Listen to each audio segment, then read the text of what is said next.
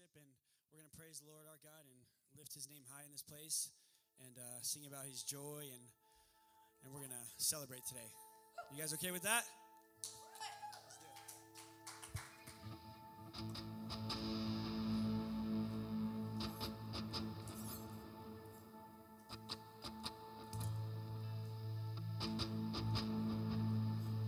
I raise a hallelujah in the presence of my enemies. I raise a hallelujah louder than the unbelief. I raise a hallelujah. My weapon is a melody. Come on, church, sing that out. I raise a hallelujah. Heaven comes to fight for me.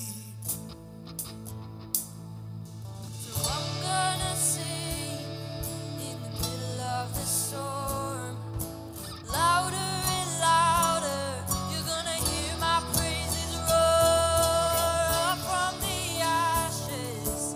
Hope will arise. Death is defeated. The King is alive.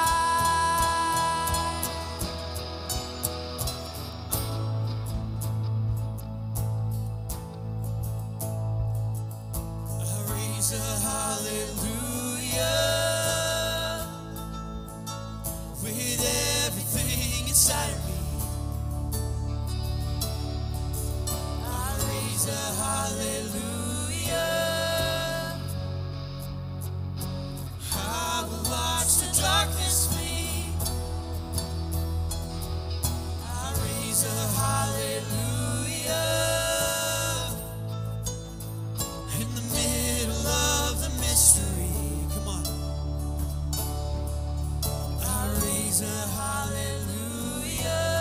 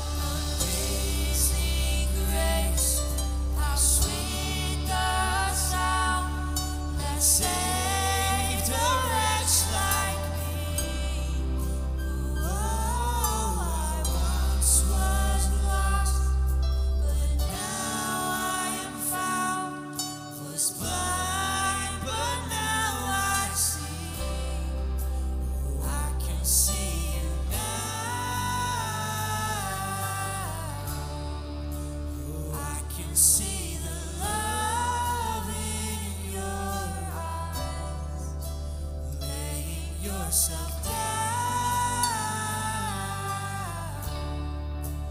raising up the broken to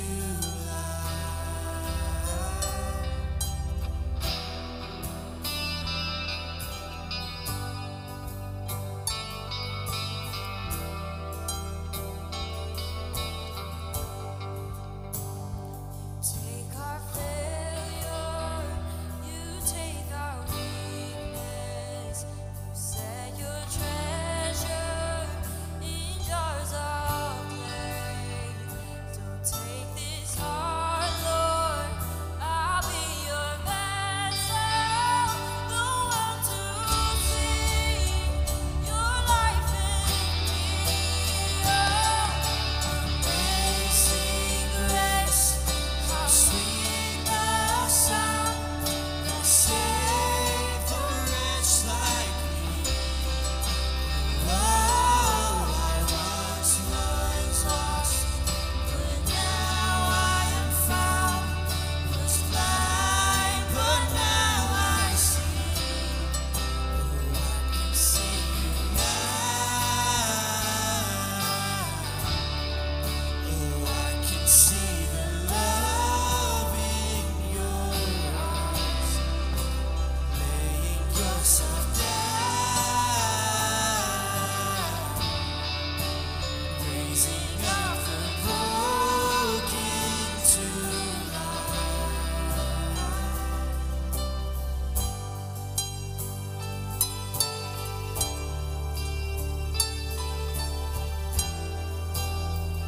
Let's just close our eyes and lift our hands and worship the Lord our God right now. Come on. Let's get him in this place.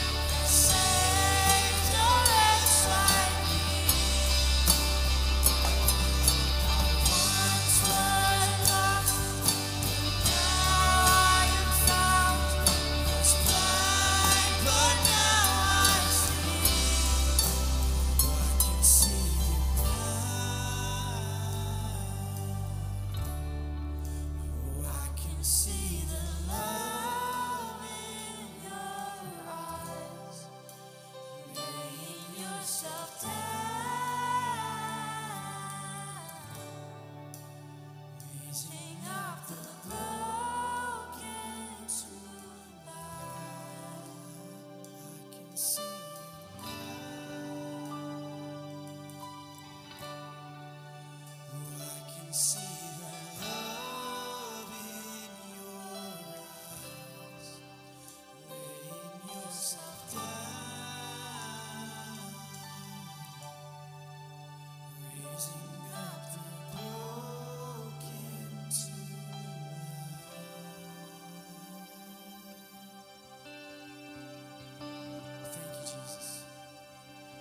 lift your name high in this place, Father God.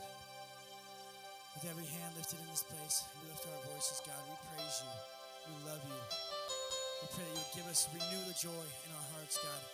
Refresh every heart here, God. I pray that we would dance in your joy and know that your waters are pure and know that you are with us.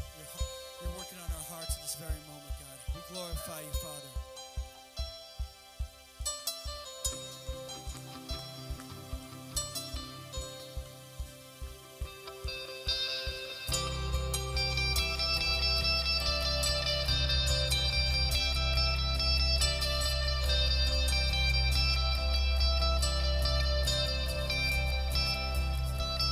Step into your river deep to feel you move through me and see where you make wrong things right. Spirit bends my eyes and my heart comes alive. It's your love bringing me to life. Flowing waters, let your river rushing over my soul. I'm free, I'm cleansed, I am made whole, I've been made new. There's joy in the waters, let your river rushing over my soul. I'm free, I'm cleansed, I am made whole, I've been made new. Come on. Call my name, it's your kindness. Illuminate, you give beauty for ashes. Spirit bends my eyes and my heart comes alive. It's your love bringing me alive. There's joy in the waters, let your river rushing over my soul. I'm free, I'm cleansed, I'm made whole, I've been made new. There's joy in the waters, let your river rushing over my soul. I'm free, I'm cleansed, I'm made whole, I've been made new. Joy rise, let your rise, let your rise.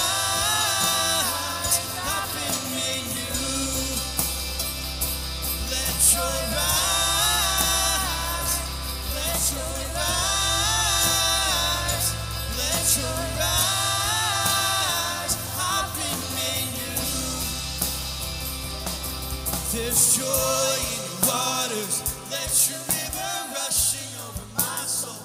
I'm free, I'm cleansed, I'm made whole, I've been made new. Come on, sing that out, let's go. There's joy in the waters, let your river rushing over my soul. I'm free, I'm cleansed, I'm made whole, I've been made new. Let your rise, let your rise, let your rise, I've been made new. Let your rise, let your rise, let your rise, I've been made new. There's joy in the waters, let your river rushing over my soul. I'm free, I'm cleansed, I'm made whole, I've been made new. Come on, sing that again. There's joy in the waters, let your river rushing over my soul. I'm free, I'm cleansed, I'm made whole, I've been made new. There's joy in the waters, let your river rushing over my soul. I'm free, I'm cleansed, I'm made whole, I've been made new. Who's been made new today? Let's go.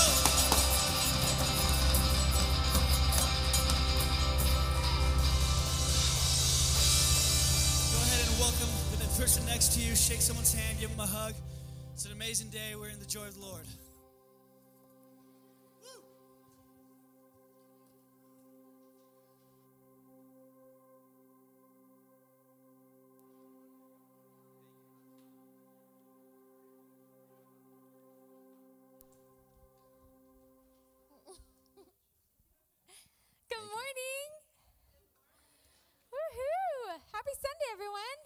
Yes. Oh my gosh.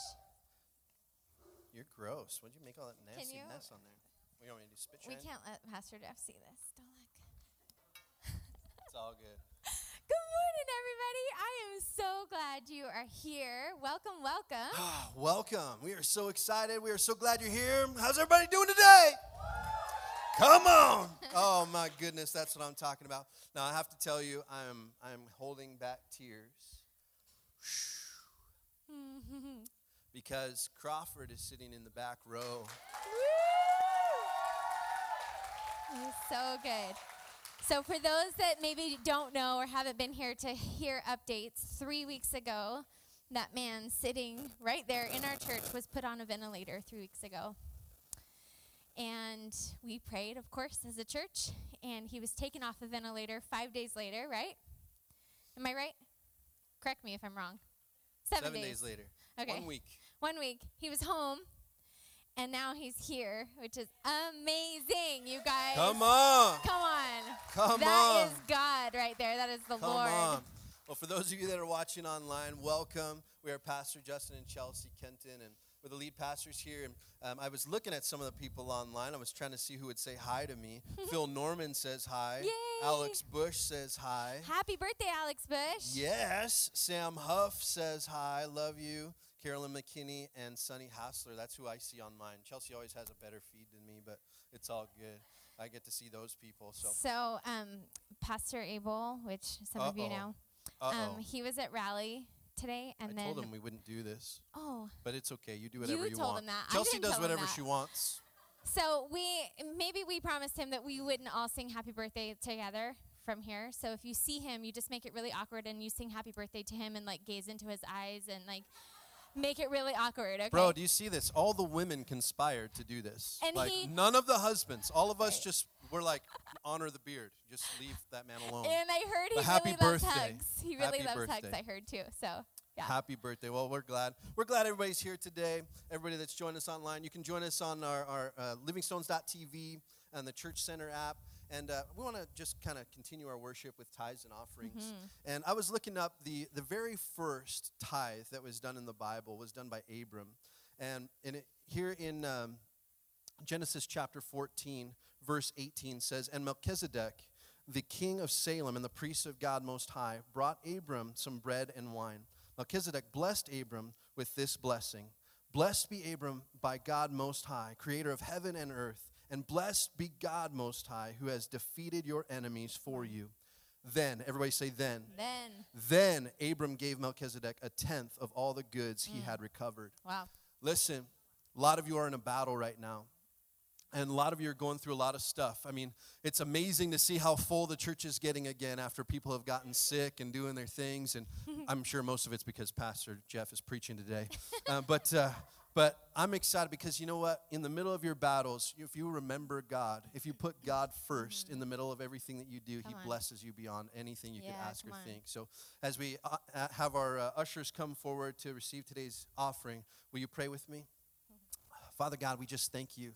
We thank you for your heart for your people. God, we thank you that we can give because you've already won the battle for us.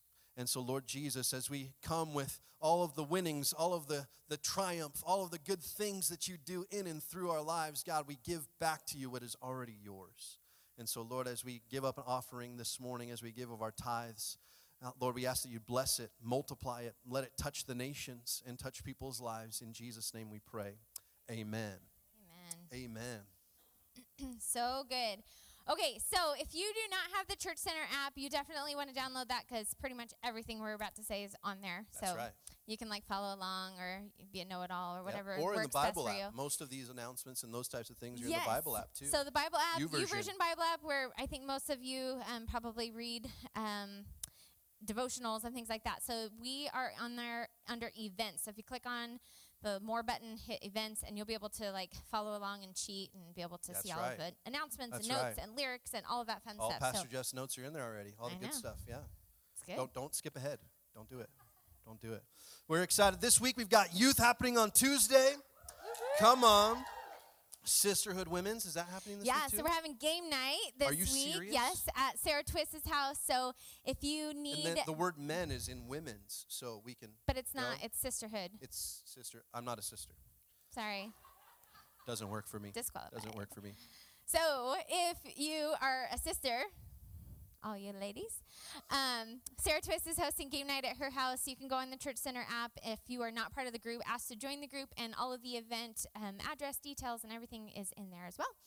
So it's going to be super fun. That's this Thursday. That's right. That's this Thursday. Where are my men at? There they are. There they are. Okay, all at once I want you to go, wah, wah. Go ahead, men. There's no men's breakfast this week. Aw, wah, Wah, wah. No men's breakfast this week. But we will do it again in 2 weeks, so be ready for that. It'll be awesome. Yes. Does anybody want to serve in Mexico? Yeah, so think so? Mexico, we partner with Tijuana Christian Mission in Tijuana and Rosarito, Mexico, which is an incredible organization. We're like down there every month. Yeah, we go down every month Yeah. to love on the kids. We've committed to the teenagers to go every month and just love on them and just be a light in their life. And so if you are interested in going and serving and loving well, there is a meeting on what day? The 12th, September 12th. Sunday, September 12th. That you can come and get information, get the application to be able to be put in the hat to be able to go. Come on. Yes. Come on. Who is ready to turn 2? What? Some of you are like, what? Like, you've been reborn. It's going to happen. No. Living Stones is turning 2 this coming month.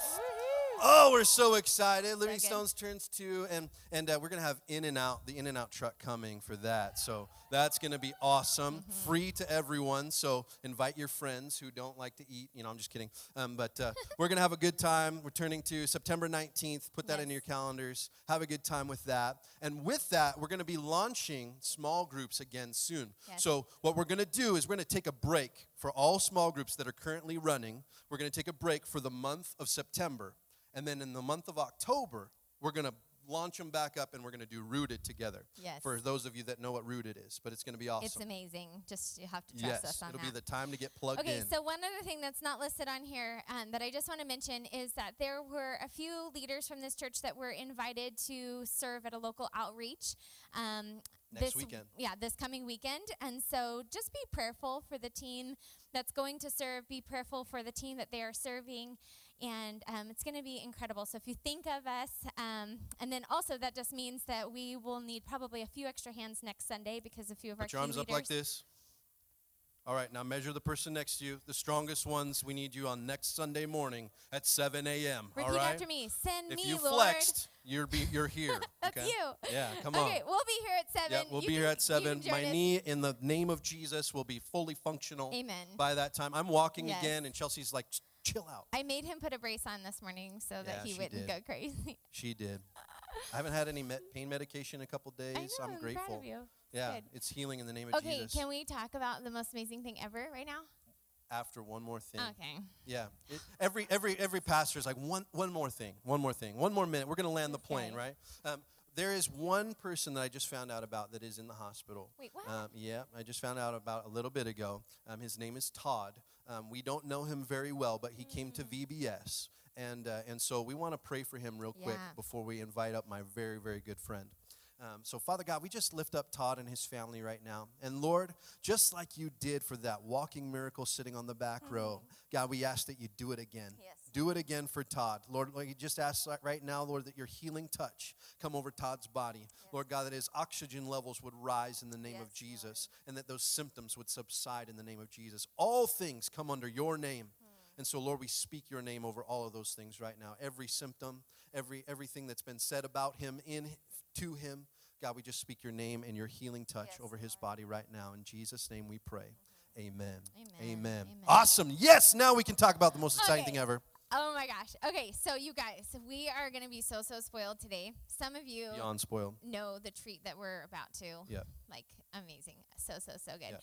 Okay, so Pastor Jeff, who's this guy right here, he's so Come cool. on. So he one good-looking he dude. won't say it, but he was our pastor for a season. Yes. And He might say it.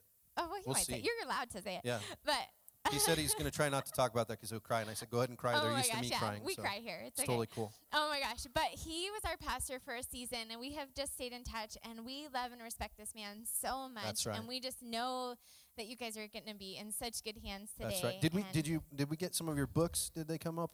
They're in the back. I would show them off like Vanna White because I've been practicing all week. But we would love for you to go back and get some of that merch, get some of those books back there. There you go. There you go. Perfect. Perfect, Vanna. She's much better looking than me, so that's good. So, but yes, go back and check out those books. After he preaches, you're going to be like, dude, I want that book. It's going to bless your life. So it's going to be such a good day. Are we ready? I think so. Are Ladies you guys ready? Are you guys ready? Oh, my gosh. Well, without further ado, we would like to welcome up Jeff T. Osborne. I got you, old man. I love you guys. I love you, girl. What up, what up? God morning, everyone. Oh, all three of y'all. That's great. Let's try this again. God morning, everyone. All right. Look, I'm excited to be here. Listen, if you don't know, your boy's like this 24/7. This is not fake. I don't do this when I preach. My wife will tell you. Everybody else who knows me will tell you all I know is one mode. That's me mode. And so it took me 20 years to learn to like myself. And so all I know how to be is myself. I can't be T.D. Jakes. I don't sweat that much. I can't be Joel Osteen. I ain't got that much teeth in my mouth. But I know how to be me, and I believe that when you are in your you-ness, that God does something through you that will blow your mind. And so I'm not here because of PhDs and alphabets behind my name. I'm here simply because of God. 100% God. So what you guys see is exactly what you're going to get. And so I'm excited. As they mentioned, I wrote a book called Buy the Dang Coffee. And I'm terrible at this, and my team will tell you I never promote myself, and so it's very difficult to do this, but I'm gonna do you a disservice if I don't tell you. This is my book called Buy the Dang Coffee. It's quick because it's an espresso shot, but the tagline is one sip is worth the risk. And what I've done in this book is I've taken all of the principles that I've learned from me being suicidal in my thoughts to struggling in life to having dreams and visions, and I talk about the principles of what it means to break out of that. And so I will never speak about something or never write about something that I myself am not living proof of or have not lived. And so they're back there, and I think it's $15 or $10, and then if you $15, and if you buy two, it's $10 each, so you get two for $20. So do it, and then online, if you go to jefftosborne.com, I actually did a master class. So every chapter, you can go on there, and I've gone through in depth every principle. I break it down. I spend time with you guys in there. So y'all go ahead and do that. Now that that's done, we good. So bless somebody with that, Benito. But I'm honored to be here. When I say we are honored to be here, it's not just myself that I'm here with, but my lovely wife. And I don't know if they have a picture of my family up there or not. But if you will see the picture come up, there they go. That's my family right there. That's my wife, Nadia, my son, Jaden, our daughter, Amaya, and my wife and I have been married for 14 years now. 14 years. Come on, give it up. She's so blessed to have me. My son, Jaden, now is 13. My daughter is 12. It's crazy because you guys met them when they were like kindergarten and first grade. I know it's crazy, but they're on their own teenager, and they know their own thing. And so I'll give you a kind of breakdown of my kids real quick, and then we'll dive into this word and do it. So give you a little background. We're driving in the car. My son Jaden is in the back seat with my daughter, and as we're driving, you know, we good. We got Air One on because I'm trying to be holy. And so as we're driving, all of a sudden I hear boom, and Jaden starts crying. And I'm like, what is going on? And so I'm looking back, and Nadia's like, yo, keep your eyes on the road. I'm like, good idea, babe. And so she asked Amaya, like, well, what's going on? And Jaden goes, Mom, Dad, Amaya hit me in the head with a book. And so I'm just waiting for an answer, y'all. Like, I'm just trying to figure out what she's going to say. And she goes, Nadia goes, Amaya, why did you hit your brother in the head with a book? And she goes, I can't make this up. She goes, Mom, I was trying to read his mind. So I can't make that up. And then our son, my wife is Mexican, so I'm trying to explain to my son how he's mixed. You're black and you're Mexican, and he out of the blue, he goes, don't call me that. I'm like, what's wrong with my man? I said, no, son, you're black and you're Mexican. Like, you got the best of both worlds. He's like, don't call me that. And I don't know whether I got to cast a demon out of him. I don't know why my man's is just like lit. And so I said, well, then what do you want me to call you? He goes, call me Tan. So I got a mind-reading daughter and a tan son. Y'all pray for your boy. But I'm excited to be here. When I say not only me, but I also carry the mantle of my spiritual mother and father, Pastor Obed and Pastor Lisette Martinez. I am on the teaching team at Destiny Church, and so it's such an honor. I tell everybody that I'm a spiritual son first, so I'm here because of spiritual sonship. And so I'm excited. So with that being said, who ready to get in the word? Y'all ready to get in this word? So one of the things that I wanted to do is open up, and I'm just going to start off in Nehemiah chapter 1, and I'm going to start down in verse 4. I'm going to read these verses, and I'm going to break it down and let you know where we're coming from. Nehemiah chapter 1, verse 4. Do we have the time clock? Because I want to honor you guys this time. Okay, yeah, okay. And it reads like this in the NIV. It says, when I heard these things, I sat down and wept.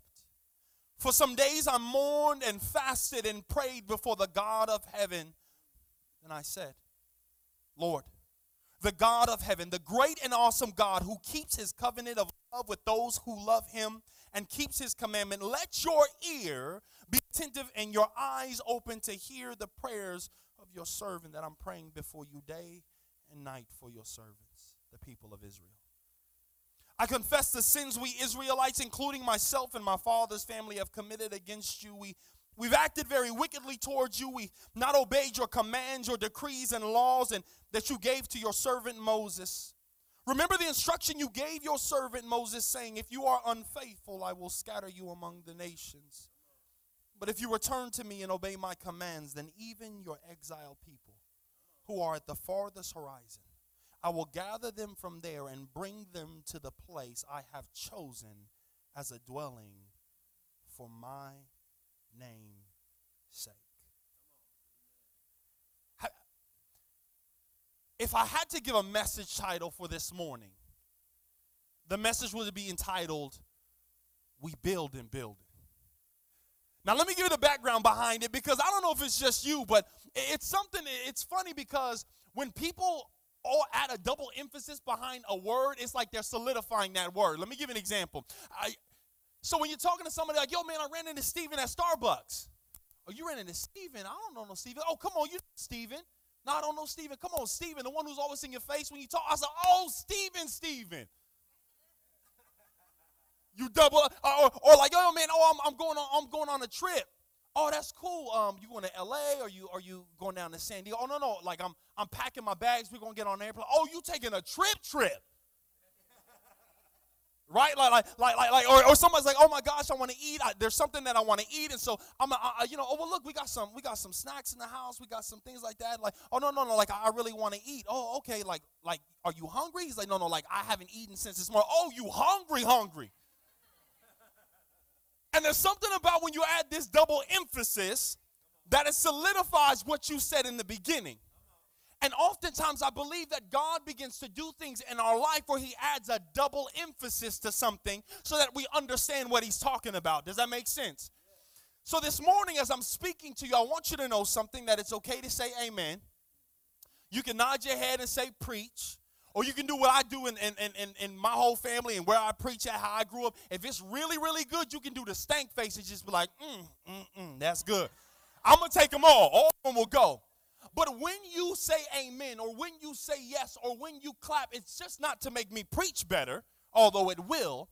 What you're doing is you're sending an outward notification to your spirit that the word he's speaking is for me, that the word he's speaking is for my family, that the word he's speaking is for my business, that the word he's speaking is for my life. That's why we say amen, because it means it is so. Are y'all with me this morning? Y'all can go ahead and nod your head or give me that stank face.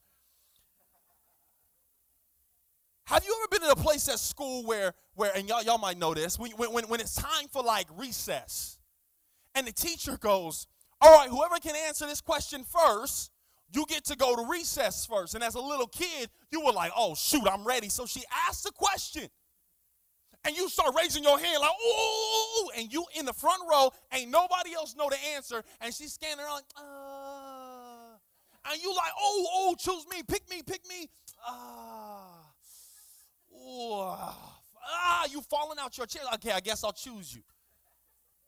Oh, no, you right behind you. And you're like, wait, I have my hand up. Or you ever been at PE and you know it gets serious at PE.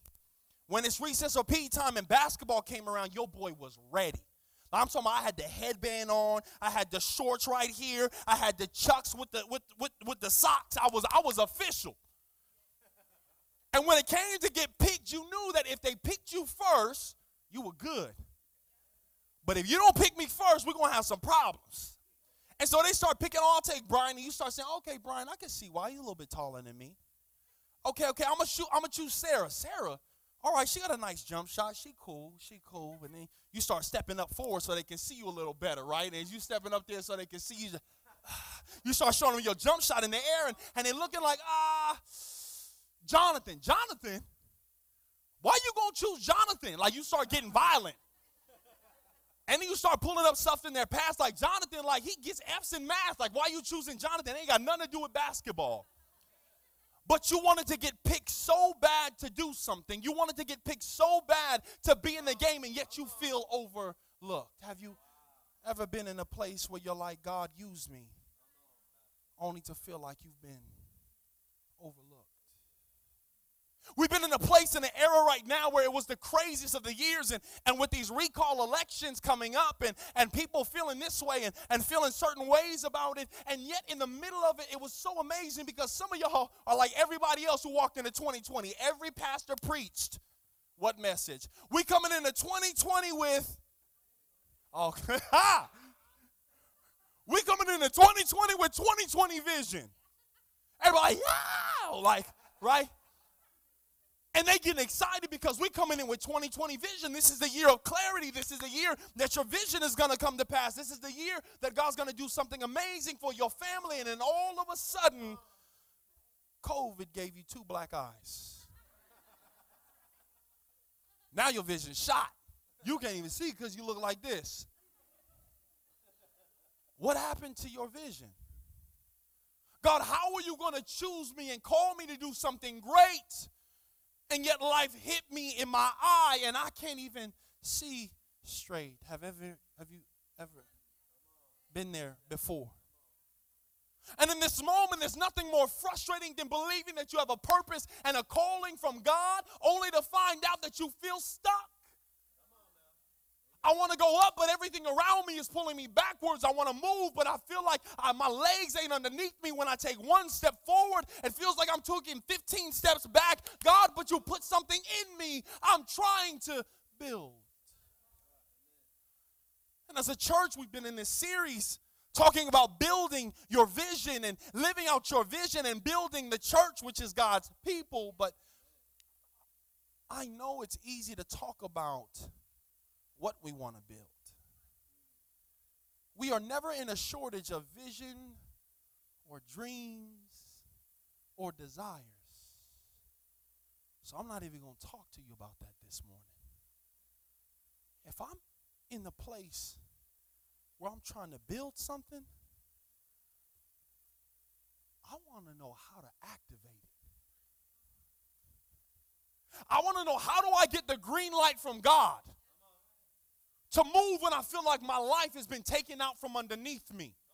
I want to know, God, how, if I'm tithing and I'm worshiping and I'm here at Livingstone's church and I'm doing the Hillsong Hop and I'm all excited, but nothing seems to be moving. God, what am I missing? You place these gifts in me. You place these dreams for this business and this ministry and my promotion for my job. But God, how come nothing's happening? How do I get activated? Everyone say activated. How do I get activated? That's what I want to know. Because the dream is never the problem. It's how do I activate it? And in my life, I've gone through so many different things and so many different ways of how to activate a dream and how to live a dream out. And so here's what I wanted to do. This morning, I wanted to give you 4 steps, 4, on how to activate a God dream in your life and be chosen to do the big things. Does that sound good? Can I do that for y'all? In this moment, as I'm looking at this text, the first thing that I've learned is I've been blessed to be able to have a coaching practice. And so I have a mental life coaching practice or transformational practice where I focus on the disease to please. and I focus on what it means to live in your identity. So from professional athletes to CEOs to people, I've been blessed to be able to have my practice. And as I do this, there's a part of me that's the coach in me. And so the coach in me allows me to understand that the greatest thing that I can do for you is to pose things in questions, because thinking leads to questions. Questions lead to answers, and answers lead to results. Thinking leads to questions. Questions lead to answers, and answers lead to a result or a desired outcome.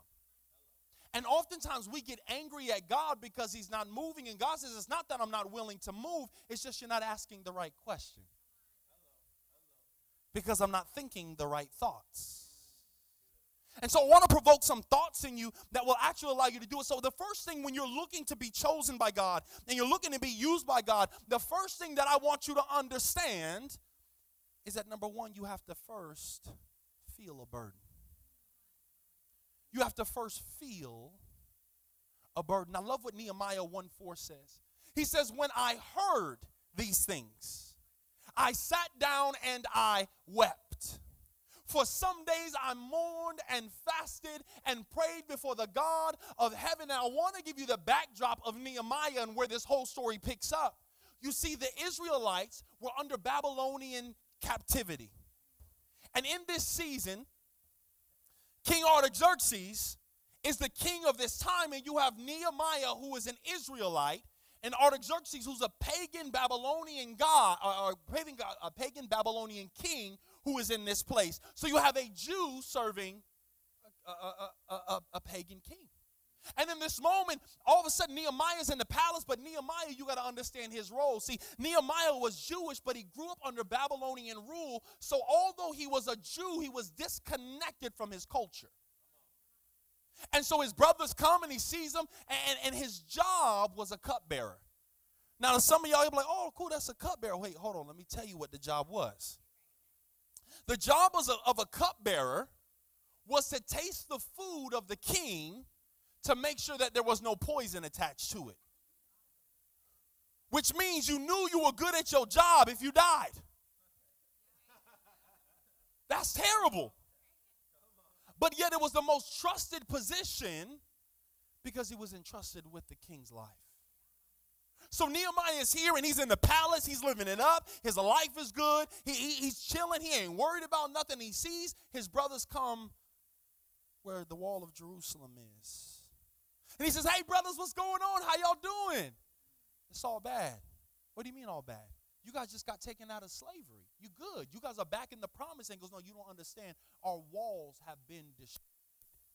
Now, the walls were the thing that protected the Israelites. The wall of Jerusalem was something where their trades would come in and out. And it was the opportunity where they could protect their family. It was the opportunity for them to make income and be able to have a surplus. And yet their walls were torn down. Wait, God, how can you move them from slavery into a situation that looks like a catastrophe? Have you ever felt like God moved you from one season just to move you into another season that seemed worse than before? Like, God, oh my God, we out of this thing. Thank God, woo! And then all of a sudden, like, bam, you're like, oh, shoot. And in this moment, you're looking at Nehemiah, and as they come, he's wondering what's going on, and they say, everything's all bad, nothing's going good. And they're like, yo, it's bad, like. And so they go, and as they leave, it says Nehemiah began to mourn. And he says he mourned for some days. And the thing about when you're doing something big for God, I said you first have to have a burden.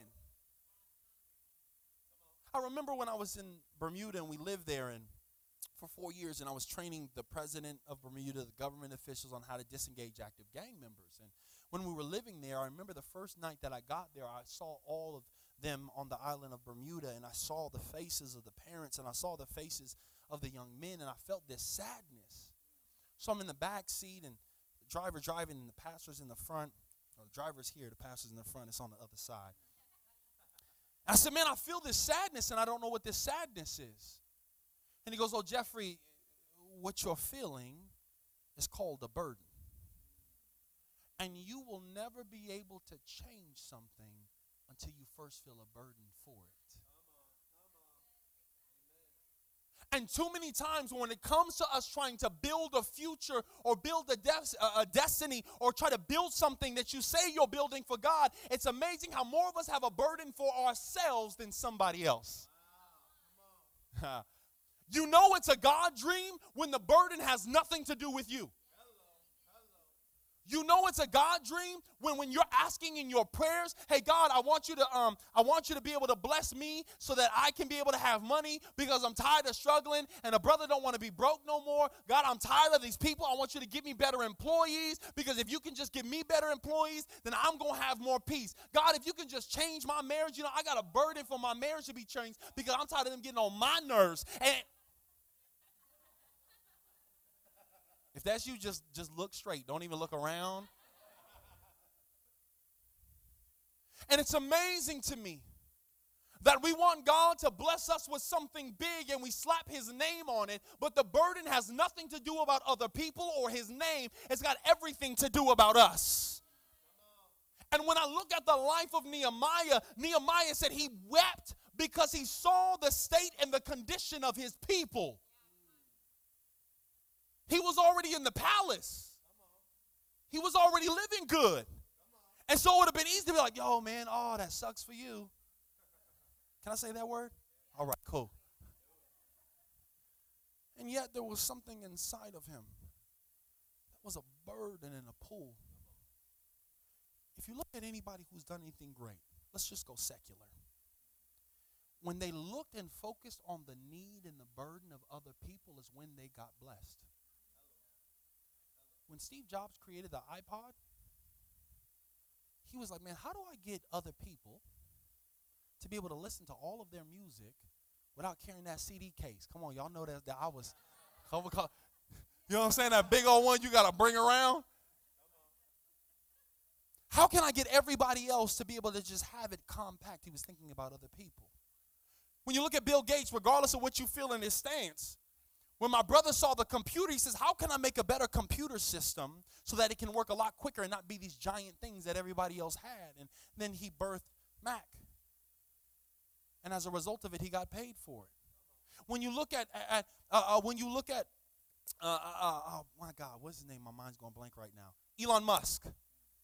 He was like, man, how can I create this thing to where they can have electric cars, not have to worry about gas, worry about the world, all of these different things. He's pushing the envelope because he has a burden, but his burden wasn't to get rich. His burden was for somebody else. Now watch this. I want you to catch this because I have to break this principle down before we really get into it. Whenever God is going to give you a God dream, it must be a dream that deals with the lives of other people and how you are going to impact other people. See, we live in this age where everybody tells you do what you love. Do what you're passionate about. And that's how you're going to make your living. What? Watch this. I'll tell you why. Because I love skateboarding. I love to be able to surf. But I'm going to tell you, I don't know the first thing about starting a surf company or a skateboarding company. I love to eat. But don't put me in that kitchen because it ain't going to be good for you. See, and what happens when we just do the things that we love, when we hit a moment where we no longer love it, we change our commitment. And so what I would submit to you this morning is rather than falling in love or finding something that you love or that you're passionate about, find a contribution that you want to give to others that you are addicted to. When you are more addicted to the value and the contribution that you can bring to somebody else, it'll push you through the moments and the days where you don't want to do it. I wish to God I could tell you every day I wake up and I'm like, oh my God, I love my clients. There are some days I'm like, Holy Spirit, if you just fall on a brother. I got to preach, but I got my kids and I got my wife, and there are moments, even when we're coming up with messages and moments where our head is pulled, that you start thinking, man, maybe I don't want to do this anymore. But when I think about the lives that are going to be changed, when I think about the transformation that's going to happen, it will push me through whatever feeling I'm feeling. Does this make sense? So you have to feel a burden. And the other thing is, most of us don't have a burden for the thing itself. We have a burden more for what that can give us. Some of us don't even have a burden to see lives change when you preach. Some preachers and some people just want to be seen. Some of us love the outcome of what that thing can give us more than us doing the actual thing. So when we talk about finding a burden will change the way you walk. A burden will change the way you talk. A burden will change how you see things. It'll change who you spend time with. Why? Because the burden inside of me will leave me restless. You know it's a God vision when you're restless at night. Where you're tossing and turning because you're trying to figure a way to get this dream out of my life. I got a burden. A burden will have you reading things and researching things that you never would have done before. I remember in the beginning of our marriage, I know Nadia's so blessed to have me, but the first, she ain't here so I can say that. Now, if she watch it online, it's for illustration purpose. The first 5 years was like World War III for us. We put on the paint. Your boy came in with a bulletproof Teflon, like put my boots on, my camo on, because we were going to war. And in this moment, I was trying to learn how to be a father. I was trying to learn how to be married. I was trying to break barriers. I was trying to break molds, and I had no idea of how to do it. And finally, I got a burden in my spirit to become the best husband that I could become. And so it caused me to look at things on YouTube from these relationship people on how to be a better husband. And I began to research how to be a better father. And I wouldn't allow myself to stay in the same place because I had a burden for my marriage to be changed. Are y'all with me on this one?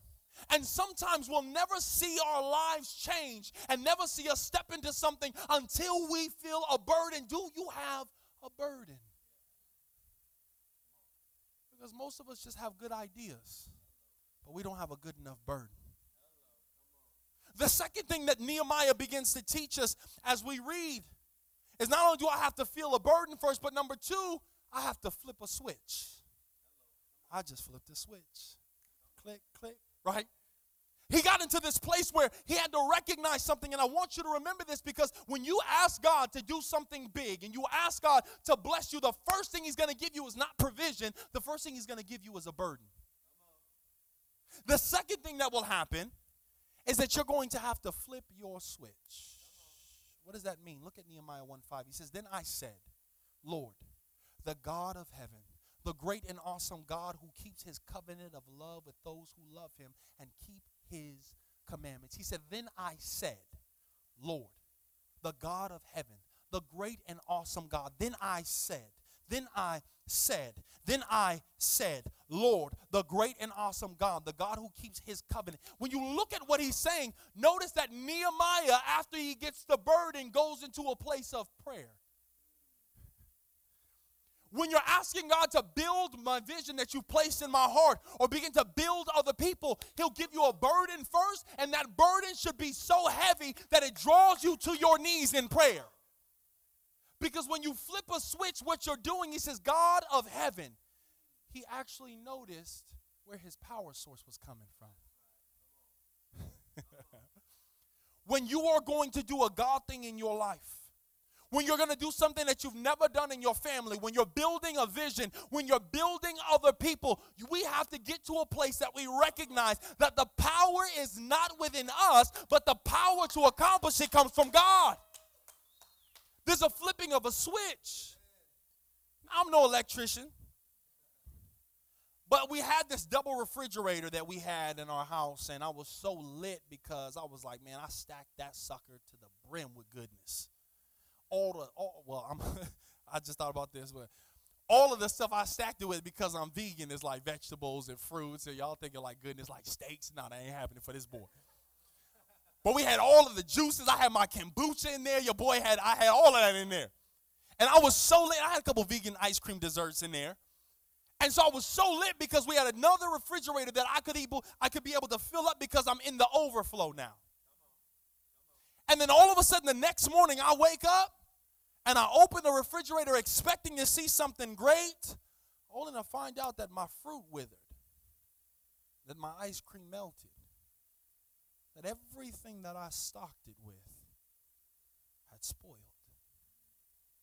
I couldn't figure it out because I'd plug it in and I fill it back up, and then all of a sudden the next day I come, it'd be withered. I plug it in, I fill it back up, and I'm like, yo, what is going on? I'm checking the warranty. I'm trying to figure out what's happening because it's getting cold, and then it just shuts off. And I didn't realize this until after 4 times of restocking my refrigerator, that I finally called an electrician who was in our church to come check it out.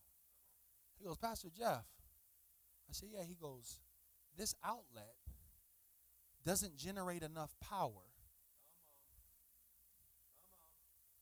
to run the refrigerator, and so it short circuits and it shuts it off to protect it. And I said, what? He goes, yeah, this outlet doesn't have enough power to push this refrigerator. And so many times when we're asking God to do something big in our life, we go to people who don't have the power or the outlet to push the dream that God has placed inside of our life. And so you get filled up in your prayer time. You get filled up watching your motivational videos. You get filled up in your quiet time with God. You get filled up looking at your dream board. And then you go tell somebody your dream only for them to tell you, well, you know, the way the economy is, there's just another shutdown looming right around the corner. And you know what? You should just play it safe, tuck it away when the time comes. Or how about this? Well, I know you want to have a healthy marriage, but most of the people in our family, a marriage just really doesn't last. So there's really no chance that you're going to stay happily married. You may be able to tolerate that person, but. Or I know you want to have kids, but let me show you what your body looks like. And let me show you the statistic of what they're saying. And I know that you're believing for your business, but look at the economy all around you. There's no way that anything big can happen. There's no way that anything can happen. So you have filled up your life with vision, with dream, with purpose. You've gone into your prayer time and got a yes and an amen from God, and then you plug your dream into a source that can't fund it. And then the next thing you know, you can't dream again. You can't believe again. You're mad at God. And so now you justify your behavior because you think God isn't giving you what you need. You compromise your integrity because you feel like God isn't even listening. I don't pray anymore. I don't go to church anymore. I'm not tithing anymore. I'm not reading the Bible anymore. Isn't it amazing how when the enemy attacks us, the first thing we do is separate from God? Am I the only one? And I'm a pastor. You get mad, what's the first thing you do? You stop reading your Bible. Because God, if you really heard me, and God, if you were there for me, and God, if you gave me this vision, then it'd be living it. I'd be coming to pass. I'd be living excited. I'll be seeing my vision raised up. I'll be hashtagging blessed, hashtag winner, hashtag. And yet I keep posting like, yo, y'all pray for brother. All the while, God is saying you're just plugging your life into the wrong outlet. Who's replaced your power source from God? Is it the stimulus? Has that been your God? Is it the payouts? Maybe it's your Democratic Party. Or maybe it's what everybody else is saying that has replaced any faith in God, and so I'm just going to rely on this, or I'm going to rely on that, and God becomes obsolete because everybody else has become your power source except the one who gave you the burden. When I'm looking to do something big for God, I've got to flip a switch. In other words, I got to say, God, this vision is so big that a brother can't do it on my own. God, I've lived in this for so long that I know if I don't have your touch, Holy Spirit, if I don't have your power, God, there's no way that this can happen. If it had not been for the Lord that was on my side, I would have perished a long time ago. Do you have a dream that big? Because I'm telling you, the rooms that I'm in what I'm doing, where I'm at, based upon my past, there's no way that I should be here. Have you flipped your switch? Because you'll only get your power when you're in prayer. Oh, y'all didn't want to hear that, huh? Y'all thought if I did a little fancy Insta-greasy post, that's Instagram for you young people. Maybe if I just posted this way, and maybe if I had this, and maybe if I did my website this way, and maybe I just got to try to push this harder. And I'm asking you, have you gone to God in prayer? Because God will do more in the hour that you spend in prayer or 30 minutes that you spend in prayer than any fancy post could ever do. Are you on your knees in prayer saying, God, I need your wisdom. God, I need you to guide me. Why? Because Nehemiah prayed for 4 months before he went to the king. He felt the burden. He flipped the switch. Some of you are just one light switch away from your dream being realized. I was frustrated with Nadia. I was like, God, I'm trying to do this, and God, I'm just trying to be a better husband, and I don't know how to do it, and I'm dropping the ball, and I'm just so angry right now. I feel like a terrible husband. Maybe I'm not good enough. Man, my kids are upset with me. Everybody mad at me. The dog mad at me. God, I can't do nothing right. And I'm talking to my cousin. He said something that was so amazing. He goes, hey, cuzzo. I said, what's up? He goes, have you ever asked the Holy Spirit to come into your marriage and help you? I was like, hey, no, you huh? Like, you know what I'm saying? You start crying, you just stop. And I was like, you can do that? If any man lack any wisdom, let him ask, and I'll give freely without finding fault. The Holy Spirit is your comforter. He is your advocate. He will give you things that you didn't even know. So if you have a business and you're trying to grow your business, when was the last time you asked the Holy Spirit and invited him into your board meeting? Not just pray because it's the right religious thing to do, but because you need his wisdom, his counsel, and his guidance. When you're looking for a transition, when was the last time that you said, Holy Spirit, reveal to me the things that I can see and the things that I can't see as I'm looking at this transition? Holy Spirit, I'm looking at some times right now that seem pretty dark right now, but I know that if you walk in the room, solutions walk in the room. Because when you flip a switch, you invite God into your situation. I heard it said like this. Miles Monroe said this a long time ago before he passed. He said, prayer is not informing God of what's happening because he already knows what's happening. Prayer is inviting him into the situation he already knows is happening. See, when God says, let us give them dominion and let us place them over the earth, God will never send his spirit to come in and take over your situation, because then he would go over his word that it says in Genesis. But when Jesus said to the disciples, how do we pray? And he says, you pray like this, our Father, who art in heaven, hallowed be thy name. Up, you flip the switch. You recognize where your power source was. Watch this. Your kingdom, your will be on as it is in. That's an invitation. Oh, come on, please get this. This will be worth your gas money right here. Your kingdom come, your will be done on earth as it is in heaven.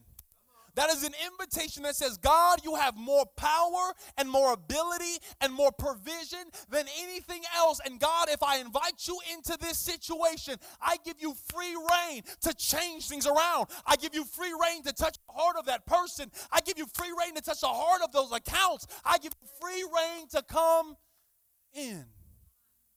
But you have to flip a switch. It's not your power and might that's going to accomplish the thing that God has for you.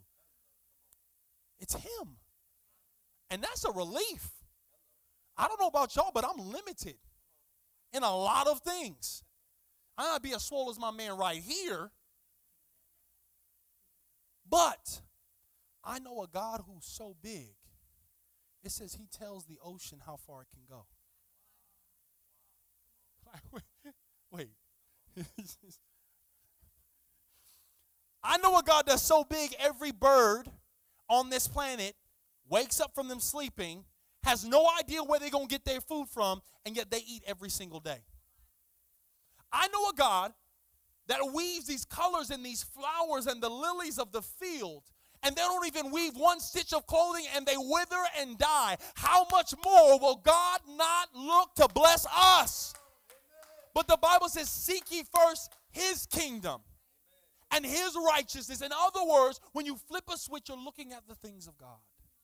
The third thing that's going to happen is that you have to be willing to check your baggage. A few weeks ago, my wife and I had the blessing of being with some great friends of ours and ministering at a conference in a church in Hawaii. I know, struggling for the Lord. My brother had to work on his tan. You know what I'm saying? You can't get... And in that moment, we showed up at the airport. And when you show up at the airport says, okay, you have any carry-ons? Oh, yeah, I got this carry-on. Okay, that's small enough to go on the plane. And then he goes, well, what about these? Are you checking these ones? Oh, yeah, these ones, yeah, you got to check in. Because the weight and the size of it will not fit when you go through the door of the airplane.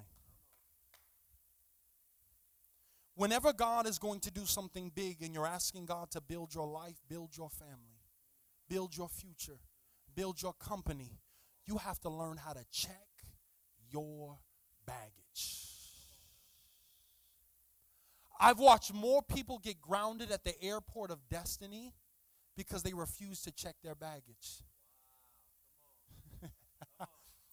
You see, God, you don't know that this person did this and they said this to me over 5 years ago. And because they said this to me, I'm still holding on to what they said and I'm not going to let it go. Baggage. God, I know that you said this happened, but the last time I stepped out to start a company, the last time that I stepped out in faith, I got dropped and because of this person didn't do this. Baggage. Well, you know what? I know you said you're going to change, but you keep doing the same thing over and over and over again. And because you did it over and over and over again, I don't know if I can be able to trust you. I don't care how long you've been changing your life because you did this. Baggage. How about this? God, you want to choose me to do something great, but I was abused when I was younger. The people that I entrusted with who were supposed to be there for me hurt me. God, I was in a church before, and when I came to be in church before and I had faith to believe, but people tore me down, and I can't dream again.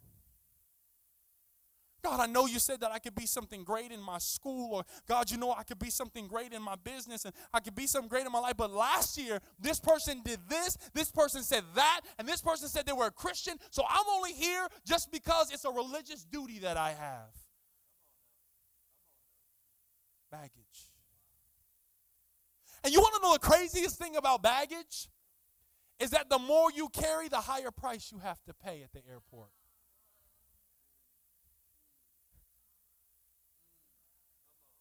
I'm going to let that marinate for a second.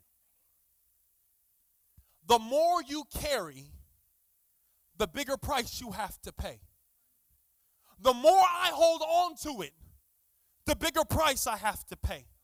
The more I choose not to let it go, the bigger price I have to pay for it. The longer I hold on to what happened in the past, the bigger price I have to pay. Well, Pastor Jeff, you don't know what they did to me. Pastor Jeff, you don't know how much that hurt me. And my question to you is, if they had to write you a check for what they did to you in your life, how much money would they have to pay you? 10,000? 15,000. Okay, let's bump it up, 50,000. Oh, no, they hurt me worse. Okay, 150,000? No, higher? Oh, $500,000? No, $1 million? No, 2 million, 50 million, 20 million. What would that price be? And to which you guys would reply, how much? What'd you say, Pastor? You can't do it. Because there's not a dollar amount or an apology amount that would be able to go back and pay you for the pain you felt. so you're expecting somebody else and holding a grudge against somebody else for a debt they will never be able to pay you. And so what happens is you stay in your prison while they live their life. You stay in your prison while they forgot about you. They done moved on, started new companies, posting selfies over there at the river, on the sea-doos, on the boats. They living on that pontoon. They in Cabo like, hey, with tacos in their hands, órale pues, right? They just, and yet you're there still trying to be bitter, thinking that it's hurting them. And the amazing thing about it is they're still controlling you, even though they left your life a long time ago. You got to learn how to check your baggage. Your future is way too much to be holding on to the past. What are you pretending not to know? Well, God, I just don't know why I can't move forward. It just feels like there's so much weight and so much burden in my life. And God, I don't know why I can't go forward. And God, I don't know why I can't run like I want to run. But God, it's just so hard for me. But God, you know, this person did, and I just want to be free. God, I don't want to carry no baggage or no look. What are you pretending not to know? That if you would just check your baggage, that God would take you to the place of your destiny. Now notice that they didn't say you wouldn't have any. It's just got to be carry-on size. Because God doesn't say he's going to remove us from all burden. It says that he'll never give us more than we can.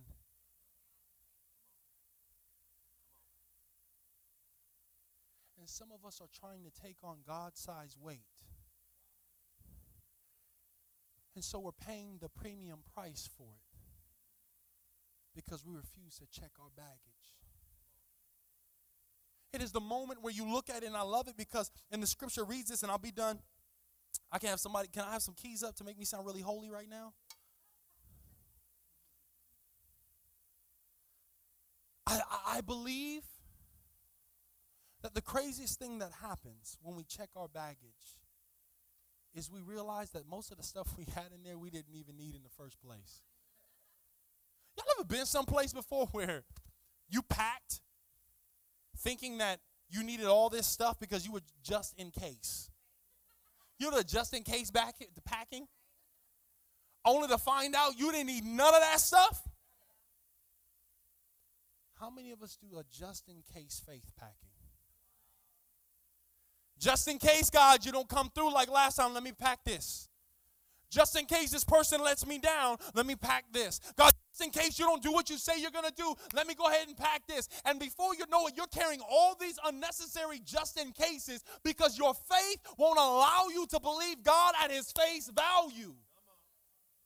There's a moment in your life where you have to check your baggage. Everyone say check your baggage. You have to be willing to check your bags. It is no longer good enough for us to stay at a place where our baggage no longer serves us. When you look at, I love what Nehemiah says. He says, let your ear be attentive and your eyes open to hear the prayer of your servant and what I'm praying before you day and night. For your servants and your people of Israel. I confess the sins we Israelites, including myself and my father's family, have committed against you. We have acted very wickedly towards you, and we have not obeyed the commandments, decrees that you have gave your servant Moses. One of the biggest things that will stop you is living in complete disobedience. My Grammy taught me something that was so powerful. My Grammy taught me, she said, baby, if things aren't working right, go back to your last place of disobedience. Because God will not bless you beyond your last place of disobedience. What did God place in your heart when he told you to start that company? What did God place in your heart when he told you how to be a wife and how he told you how to be a husband and how he told you how to be a dad? What was the dream that he originally placed in your life? Because disobedience is also trying to please man. When God gives you a vision, when God gives you a dream, disobedience is doing it the way that they told you should do it rather than what God told you to do it. Oh, y'all don't want to hear it. It got real quiet. Most of us, God will not bless an imitation vision that he gave you. He will not bless a counterfeit version of what he told you.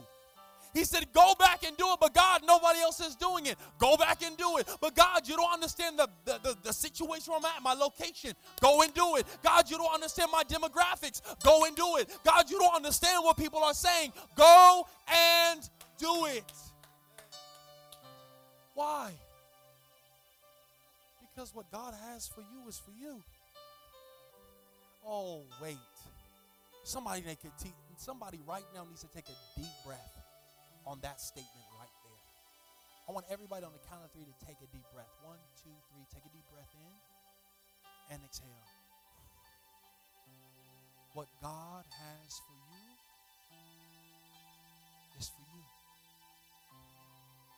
Jealousy and envy happens when we believe that somebody else can have what we think is ours. But when you know nobody can take what God has for you, you can rest assured and celebrate people in their season because you know what's for you is for you. My only job is to stay obedient to what God has told me so that it's the vision that he's placed in my heart and not a distorted, manipulated vision that everybody else around me placed on my life. And that's why I coach people pleasing. Because when you carry a disease to please, you will never step into the vision and the calling that God has, because he knows that somebody will be able to come in and to pervert it and to twist it and make it something different than what God wanted it to be. Now here's my last and final point and I'll be done. Number 4, this is the biggest one. In order for God to bless you, you have to fully embrace your place.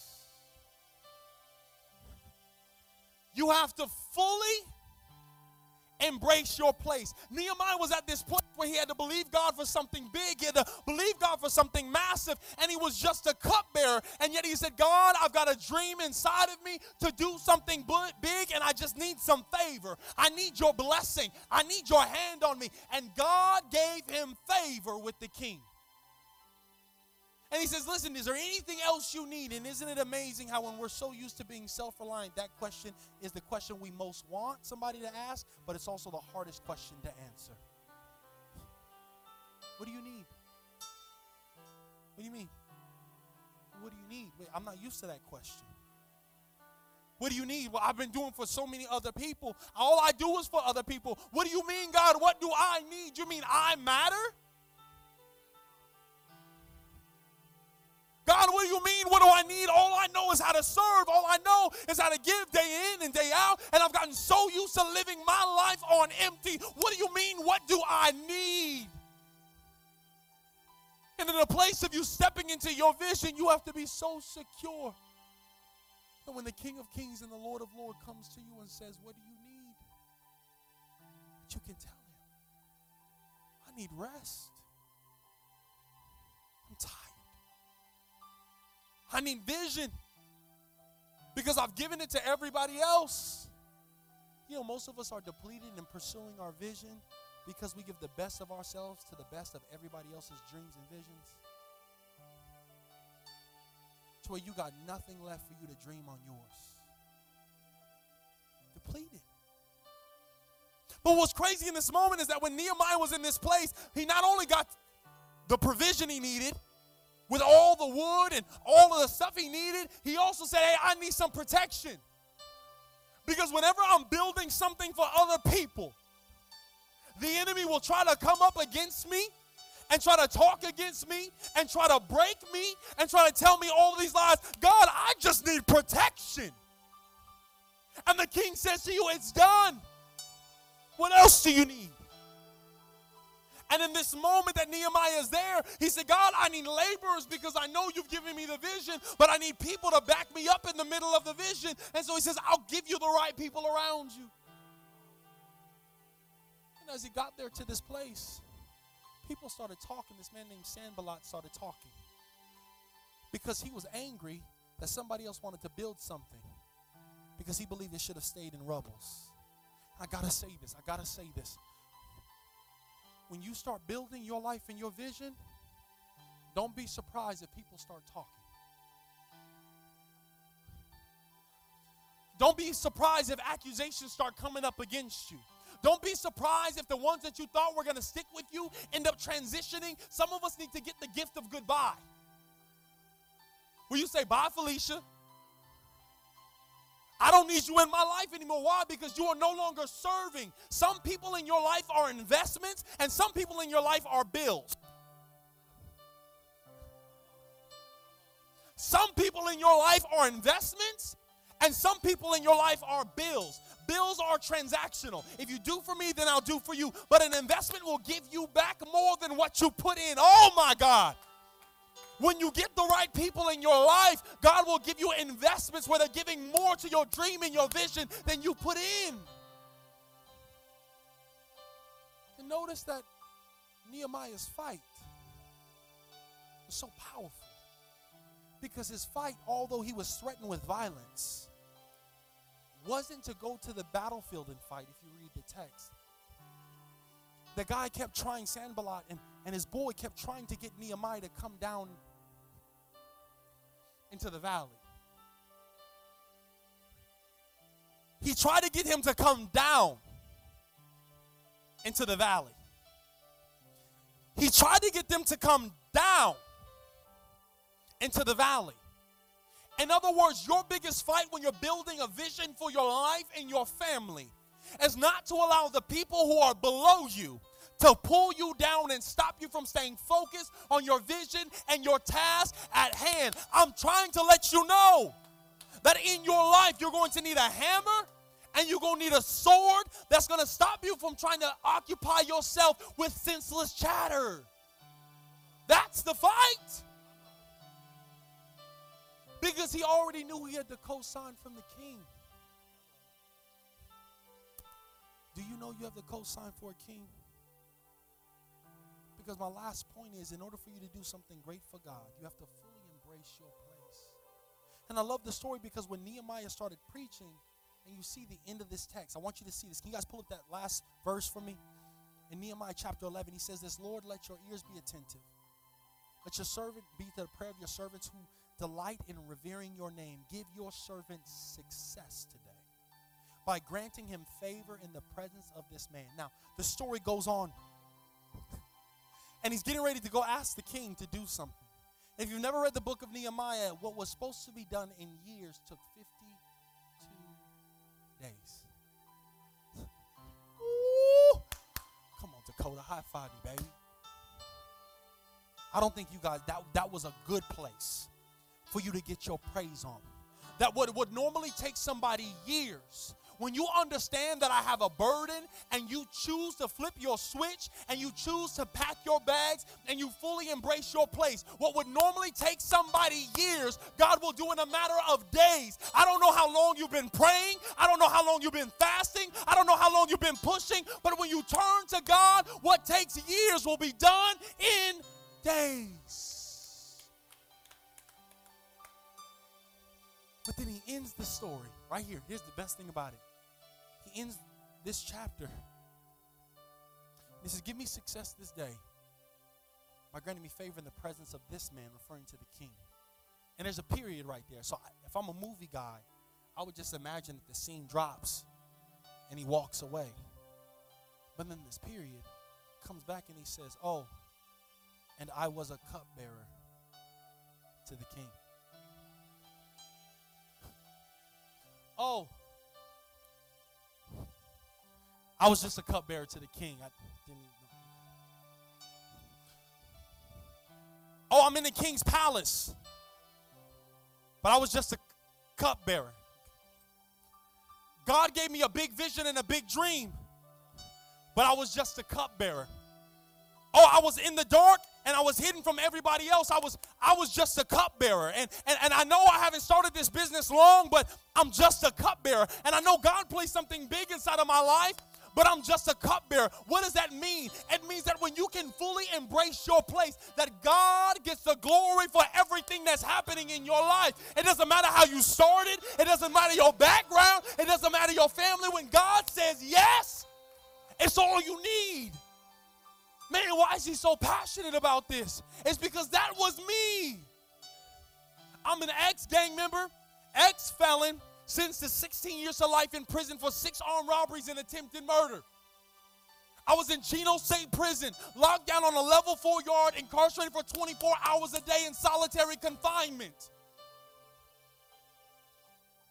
When I would move to go to the infirmaries and do my checkups, I could see my family's house from the prison yard. I was just a cupbearer. When I didn't even have a platform or a stage to preach on, I would begin to prepare inside of my cell and get on my knees and envision the lives of people being changed and broken free, but I was just a cupbearer. Before I got to travel on an airplane and sit in these fancy hotels or to wear these jackets, I wore a jumpsuit. I was just a cupbearer. When I was homeless and there were 6 of us sleeping in a 1992 4-door Lexus, I was just a cupbearer. When we were homeless for 3 years on government assistance and we didn't know how we were going to eat, I was just a cupbearer.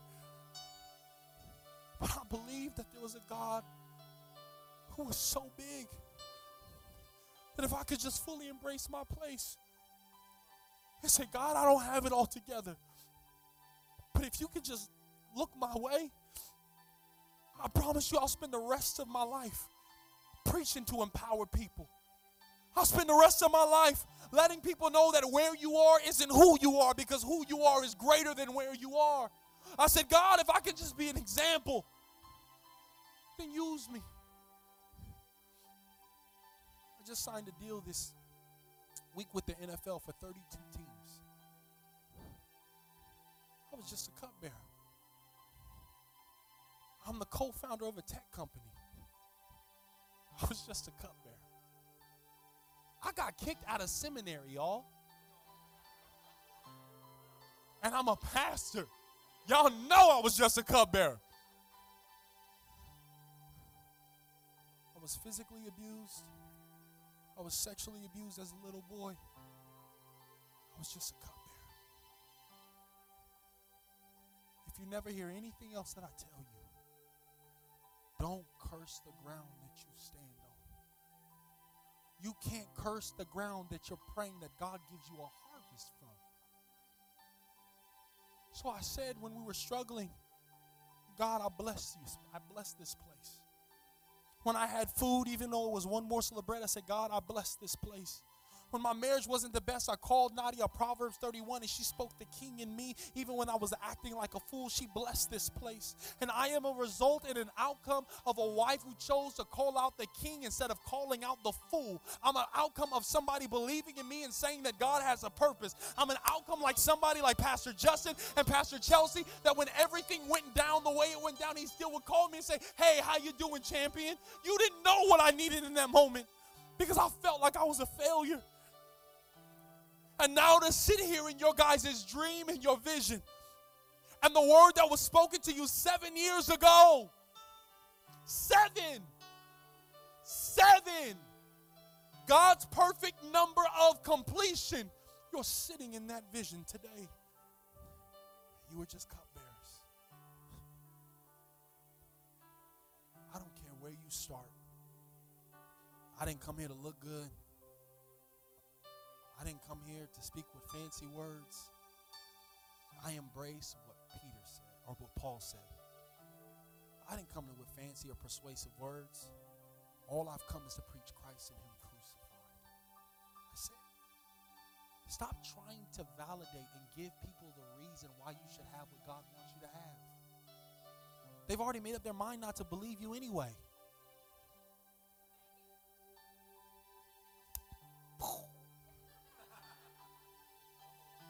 Y'all know they toxic. Stop going back to them. Get the gift of goodbye. You don't fit my vision of my life anymore. I don't care how long we've been around. You're not serving me in that capacity.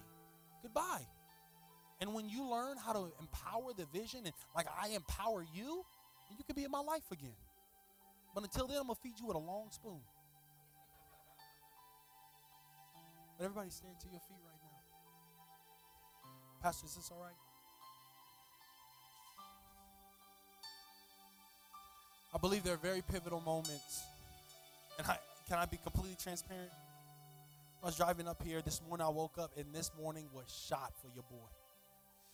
We got a Bernedoodle, a little puppy named Peach. And he was wilding this morning. I was trying to figure out my message and what I was going to preach. Man, I hope they like the message. And man, I hope that everything goes good because I'm feeling this way. And God bless me and bless me when I preach. And God bless me when I go. And God bless me. And the Holy Spirit shook something in me. He said, son, it has nothing to do about you. How about you shift your prayer? And say, God, I pray that you bless them. I pray that their hearts are so open to receive the word that they would get what they've been asking you for that they didn't even know they needed. My prayer was that somebody would encourage you and give you a shot of going on and call you a champion like I needed somebody to call me a champion. I said, God, I don't care if they never ask me to come back and preach again. I got to share what's in my spirit. Because if one person gets this, it'll change your entire life. You want to be picked by God? Feel a burden. You want to be picked by God? Flip a switch and recognize where your power comes from. You want to be chosen by God? Check your baggage. It's not yours anymore. Number 4, fully embrace your place. You're in the season where you are. You driving a bucket, thank God you got a bucket to drive in. You ain't got the new G-Wagon, so what? You got a wagon, even if it's a station wagon. Hello. It's yours. You got gas in your car, guess what? Praise God that you got gas in your car. You got a choice of different shirts, then you're blessed because you can change your shirts. You got somebody next to you, then praise God that you do. If you don't or it didn't work out, guess what? You're still alive, which means God can bring somebody in your life that's going to love you, that's going to cherish you, that's going to adore you, that's going to lift you up. It's not over. It's not done. As long as you're breathing and you have air in your lungs, God says, I'm not through with you. So here's what I want to do. I want everybody to lift your hands. Everybody, lift your hands. I don't care. Don't be trying to look cute. This is your moment. You too, youth. Lift your hands. Y'all be lifting your hands with all them other people. The same anointing that's on my life, that was on my life, that broke me from my 16-year-to-life prison sentence is the same anointing that's in this room. What happened? 11 and a half months into my sentence, they say, Mr. Osborne, go back up to court. I said, why? And they said, because the judge wants to see you. I want you to keep your hands up. Keep your hands up.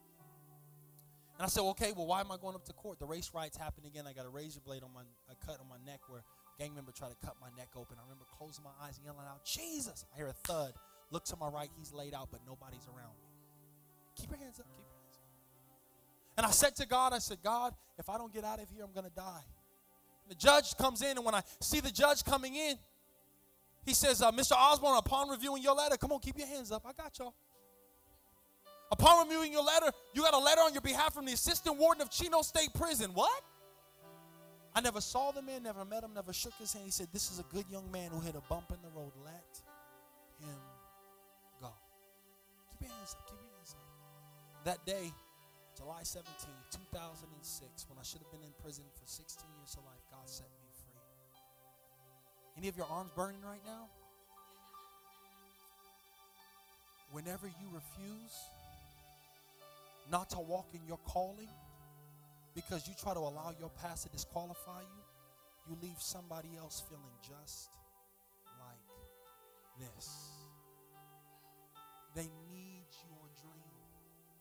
They need your burden because it's going to set them free from the pain that they're feeling right now. Father, with every person in this room, I bless them.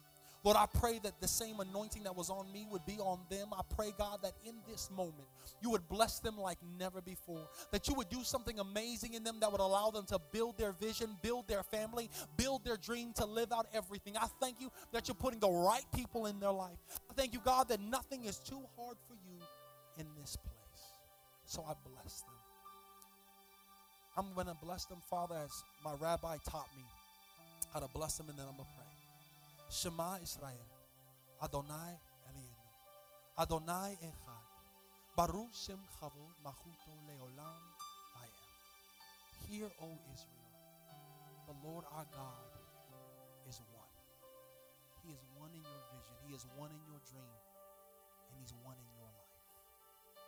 With everybody's hands down right now, if you're in this place, I don't want to assume that everybody knows God or you're walking for God. So with every head bowed and every eye closed, if you're like, yo, Pastor Jeff, I don't know this God that you're talking about, but if He can change your life and put you on a stage like that and He can change your life around, I need this Jesus in my life.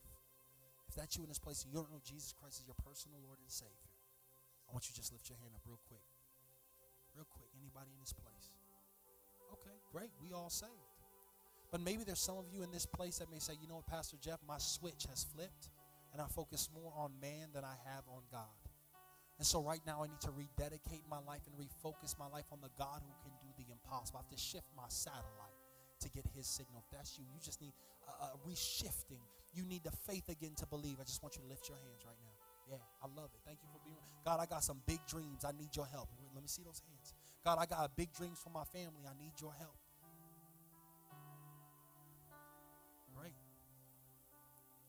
You can put your hands down. Now, for everybody else who didn't raise your hand, I don't know what power and strength you're going to operate in your purpose or your calling. But even if you didn't raise your hand, I'm going to tell you that God is going to touch you right now and strengthen you. So, Father, in the name of Jesus, I thank you for them. I thank you for their life, and we thank you for this moment. Now, as a family, I want you guys all to repeat after me. Say, Dear Jesus, thank you for dying on the cross because of my sins. But I know that what you died for was to connect me to my Heavenly Father, who is my power source. So, Lord, change the way I speak, change the way I think, change the way I treat others, so I can see them how you see them. Change my life so I can see myself how you see me. Today, I release your power into every situation I face. Forgive me of my sins. Wash me white as snow. And thank you that I get to build today. In Jesus' name. And if y'all are ready to build, I need y'all to give God a shout of praise in this place one more time. Oh, come on, give God a shout of praise like you know you're going to get your breakthrough. Give God a shout of praise like He's going to do something great for you now. In Jesus' name, amen. Love you guys.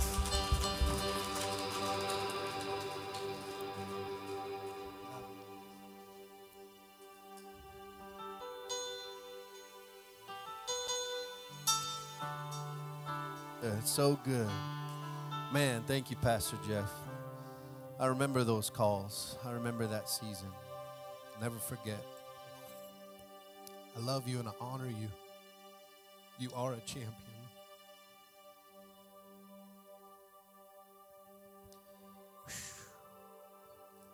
Well, I believe that we received a word today, didn't we? We received a word today, and I believe when you receive something like that, there should be a response.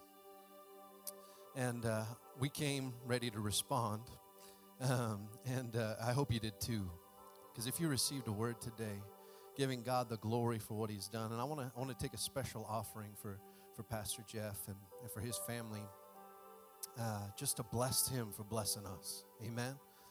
So pray, and as we're sitting here right now, just ask God, what's that number? What should I do? How should I do it? If you brought a checkbook and you want to make a check out, make it out to Jeff T. Osborne. Doesn't even need to go to the church. Just go straight to him. But as that bucket goes by, if you got cash in your pocket and you're like, you know what, I want a part of that blessing. I'm believing for a part of that blessing. And then you throw that in there, just watching God do amazing things. You might not have enough. You might only have enough for lunch today, and thinking, man, I want to give, but all I have is my lunch money. Well, I can tell you a story later about what God did with somebody's lunch. But see what God can do through you. Amen. Amen. So as our ushers come up, I'm just going to pray for a moment. And Father God, we just thank you so much for Pastor Jeff and Nadia and the kids. And God, we just thank you for who they are. God, that they didn't back down when things got hard, when things didn't make sense, when the whole world crashed down around them. God, they stepped up and they stepped up in faith to see you move. And so, Lord Jesus, I pray that that same anointing would flow over us today, that we might be in some of the lowest points in our life today. But God, we are believing for a breakthrough. We're believing that you're going to make a difference, that this is where things begin to shift. This is where things begin to change. We take our eyes off of our problems and we put them on our Savior. Lord Jesus, we thank you for blessing us today and touching us today. In Jesus' mighty name we pray. Amen. Amen. Go ahead and pass those. Gosh, if you weren't blessed today, I know you're thinking of somebody that you wished was here with you today to hear that message. Amen. So what I want you to do is go and buy that book, because that book will bless their life. Go buy that book and get it in their hands. I want this guy to be sold out of those books before they leave here today, just to see God blessing so many people. The word can go farther when it's written on a page. Amen. If we had to wait for somebody to rise up from the dead to preach the word of God, we'd have a problem, wouldn't we? But I tell you what, the word of God is right there, and we get to take it out into the world. Amen. Oh, it's so good. It's so good. Thank you so much, Pastor Jeff. He'll be back there and to talk with you and to love on you and just encourage him and tell him thank you, because today was special. Today was a special day for our church, and I'm so excited to be blessed and to have today together. It's going to be amazing. We love you. If you want to stick around and help us tear this church down, we get to build the church every single week, and I love being able to do that. And then come at 7 a.m. next week or any time between there and 10 and come help us out. We'd love for you to be a part and to build God's church together. We love you. Have an amazing week.